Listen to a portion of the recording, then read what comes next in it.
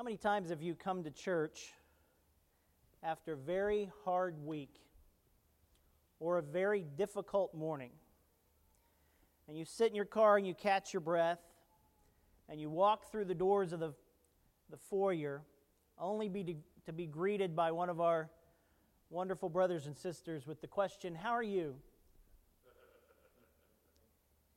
And even though you may have lost your job, your marriage may have been falling apart or facing struggle, or you've been sick, or someone close to you has been sick, or you yelled at your children from the front door to the parking lot. When you walk in the church building, you say, "I'm fine."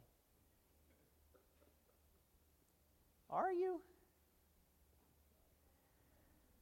Jim and I, as he mentioned, we talked about what do you do when you come back together after the weeks and months that we've had. Some of the most awful events that most of us will ever live through, we have come through the last 11 weeks. A global pandemic, stuck in our house, different messages on what to do and what not to do, what might kill you, what might not kill you. Everyone has lived in fear. Some of us got extra money in the midst of this. We hadn't lost our job, our paycheck kept coming, and now an extra paycheck came. Some of us have been able to stay at home and not work and still get paid.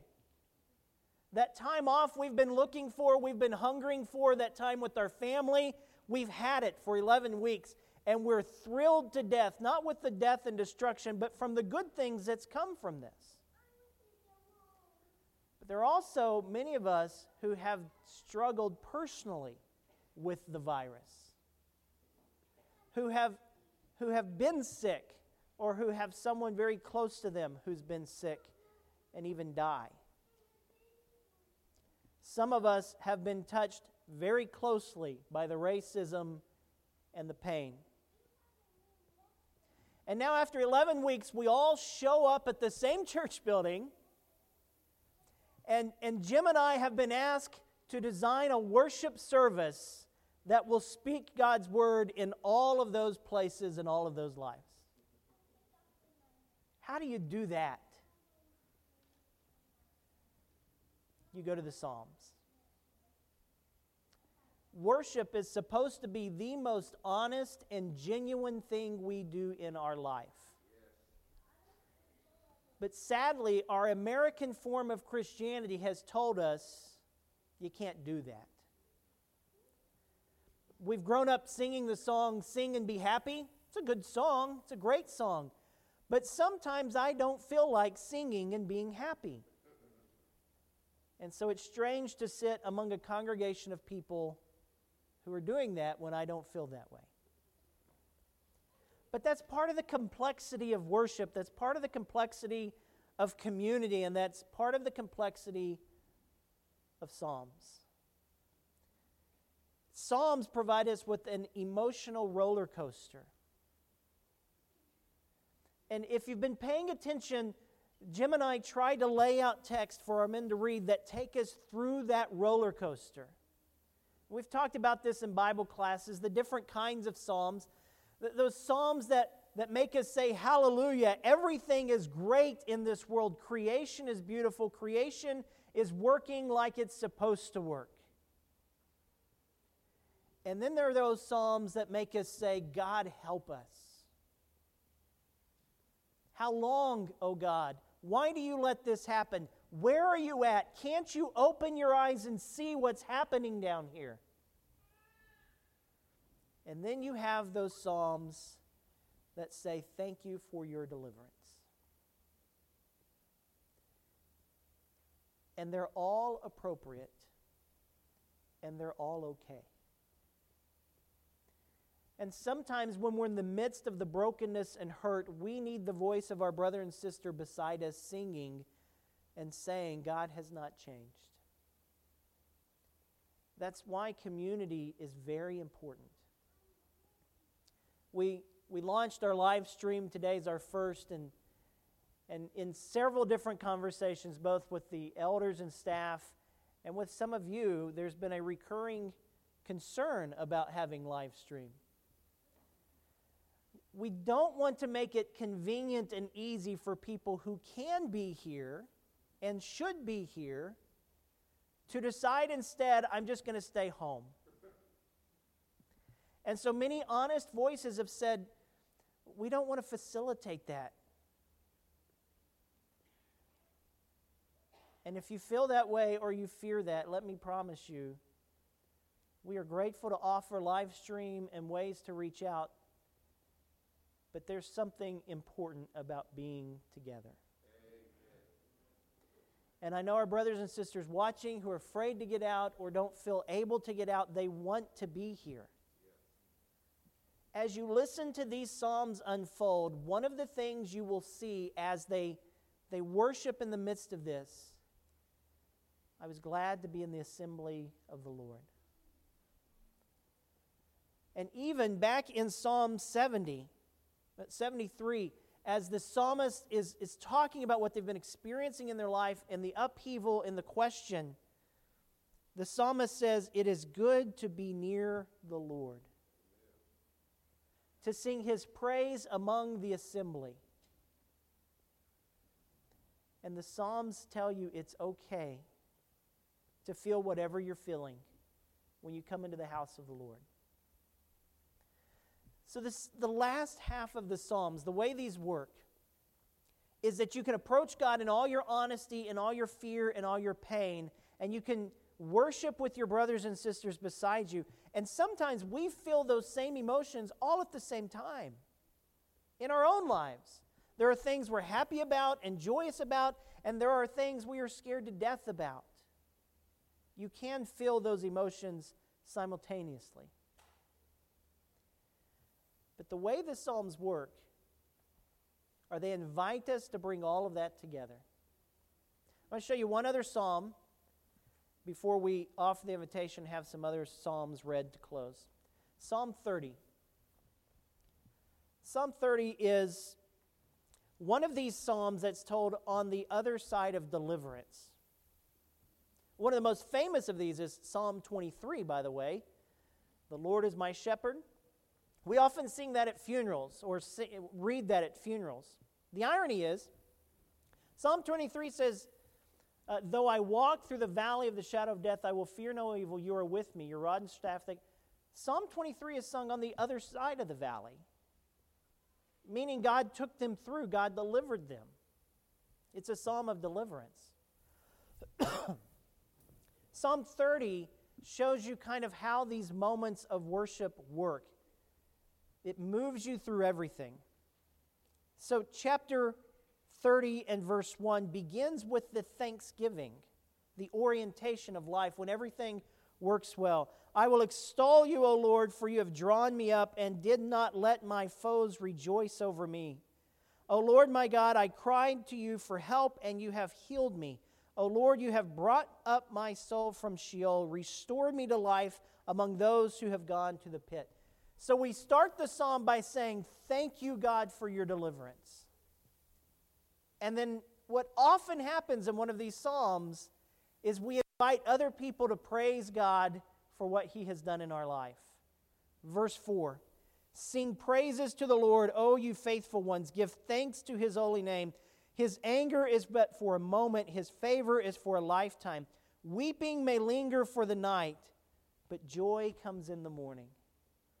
That is an invitation for others who are still hurting and still suffering to still praise God. And then he kind of tells the story of what happened. Verse 6. As for me, I said in my prosperity, I shall never be moved. But your favor, O Lord, you had established me as a strong mountain. You hid your face, and I was dismayed. You see the movement? We go from life is great to life has fallen apart. Verse 8. To you, O Lord, I cried, and to you, Lord, I made supplication. What profit is there in my death if I go to the pit? Will the dust praise you? Will it tell of your faithfulness? Hear, O Lord, be gracious to me. O Lord, be my helper. So that gives you a glimpse into his emotion in the midst of despair. God, if I die, I can't praise you. It was their understanding of the afterlife. He didn't believe if I die, I'll get to go pluck a harp in heaven. He believed if I die, my voice is silenced. God, don't kill me. I want to praise you. It's his psalm of lament. But there's verse 11. You have turned my mourning into dancing. You have taken my sackcloth and clothed me with joy, so that my soul may praise you and not be silent. O Lord my God, I will give thanks to you forever. Psalm 30 represents the movement of the entire book of Psalms. And I would think it represents the emotions of our entire congregation today. You are somewhere in the midst of Psalm 30. Maybe you are still somehow in the belief of Psalm 30, I will never be moved. I'm not there. And most of the people around you this morning aren't there. But if that's where you are, Psalm says, praise God. Others of us are in the midst of the questioning part. God, where are you? Don't let me die. And if you're there this morning, Psalm says, praise God. Call out to God. He's still there. But if you have been brought through and if you have been delivered, do not, under any circumstances, just go about your way without praising the God who brought you through it. Amen. Psalm after psalm after psalm after psalm after psalm after psalm calls out to God and then keeps the promise. I will stand in the midst of your people and I will praise you for what you have done. That praise doesn't always sound the same. Shortly after Delaney and I got married, we were poor college students. Her car stopped working, so we had to go buy a new car, used car. It was new to us. We bought the car on a Friday night. I tried calling my insurance company to tell them, hey, got another car, moved my insurance. Had to leave a voicemail. Delaney had to go to the computer lab on campus, so I took her in our new car, new to us.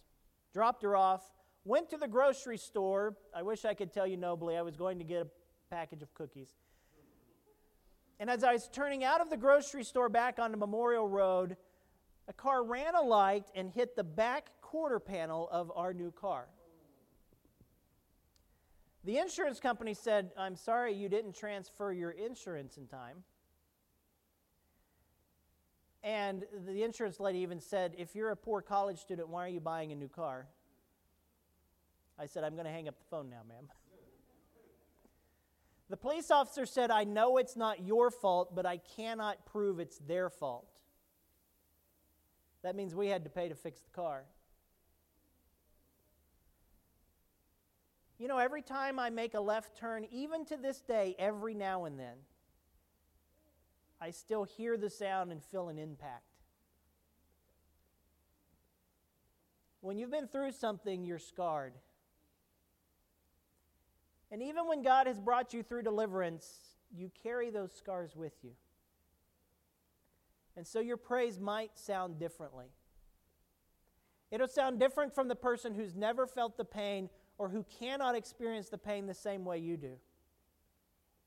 Who can show up and say, God is good all the time, God is good. He's delivered me from my sickness. He's delivered me from my pain. He gives me a good job. He gives me a good marriage. He gives me good children. And maybe none of that is true for you. Your praise might sound differently. But brothers and sisters, your praise must still be sounding. And that's what Psalms tells us. And that was our hope this morning as we gathered as a church, knowing that all of us are coming from different places today. But all of us are praising the same God. Today, wherever you're at in that movement of faith, I hope that it's honest and real and that you feel comfortable in this place being honest and real about that. And this morning, if you're in the pit of despair or if you're on the mountain of recovery, we welcome the sound of your praise together. Some of you need to be saved from sin because you've never experienced the joy of God's deliverance from the ultimate pain in our life, the sin that's broken this world. And we do want to offer the invitation. Maybe today you've made the decision, it's time to make that step and commit my life to Jesus Christ and become a disciple of His. We want to give you that opportunity. Or maybe you're at the bottom of the pit and you don't know where to go. And we want to invite you to share that with us this morning so we can pray with you as your brothers and sisters in Christ. Whatever need we can help you with, we want to do that while we stand and sing together.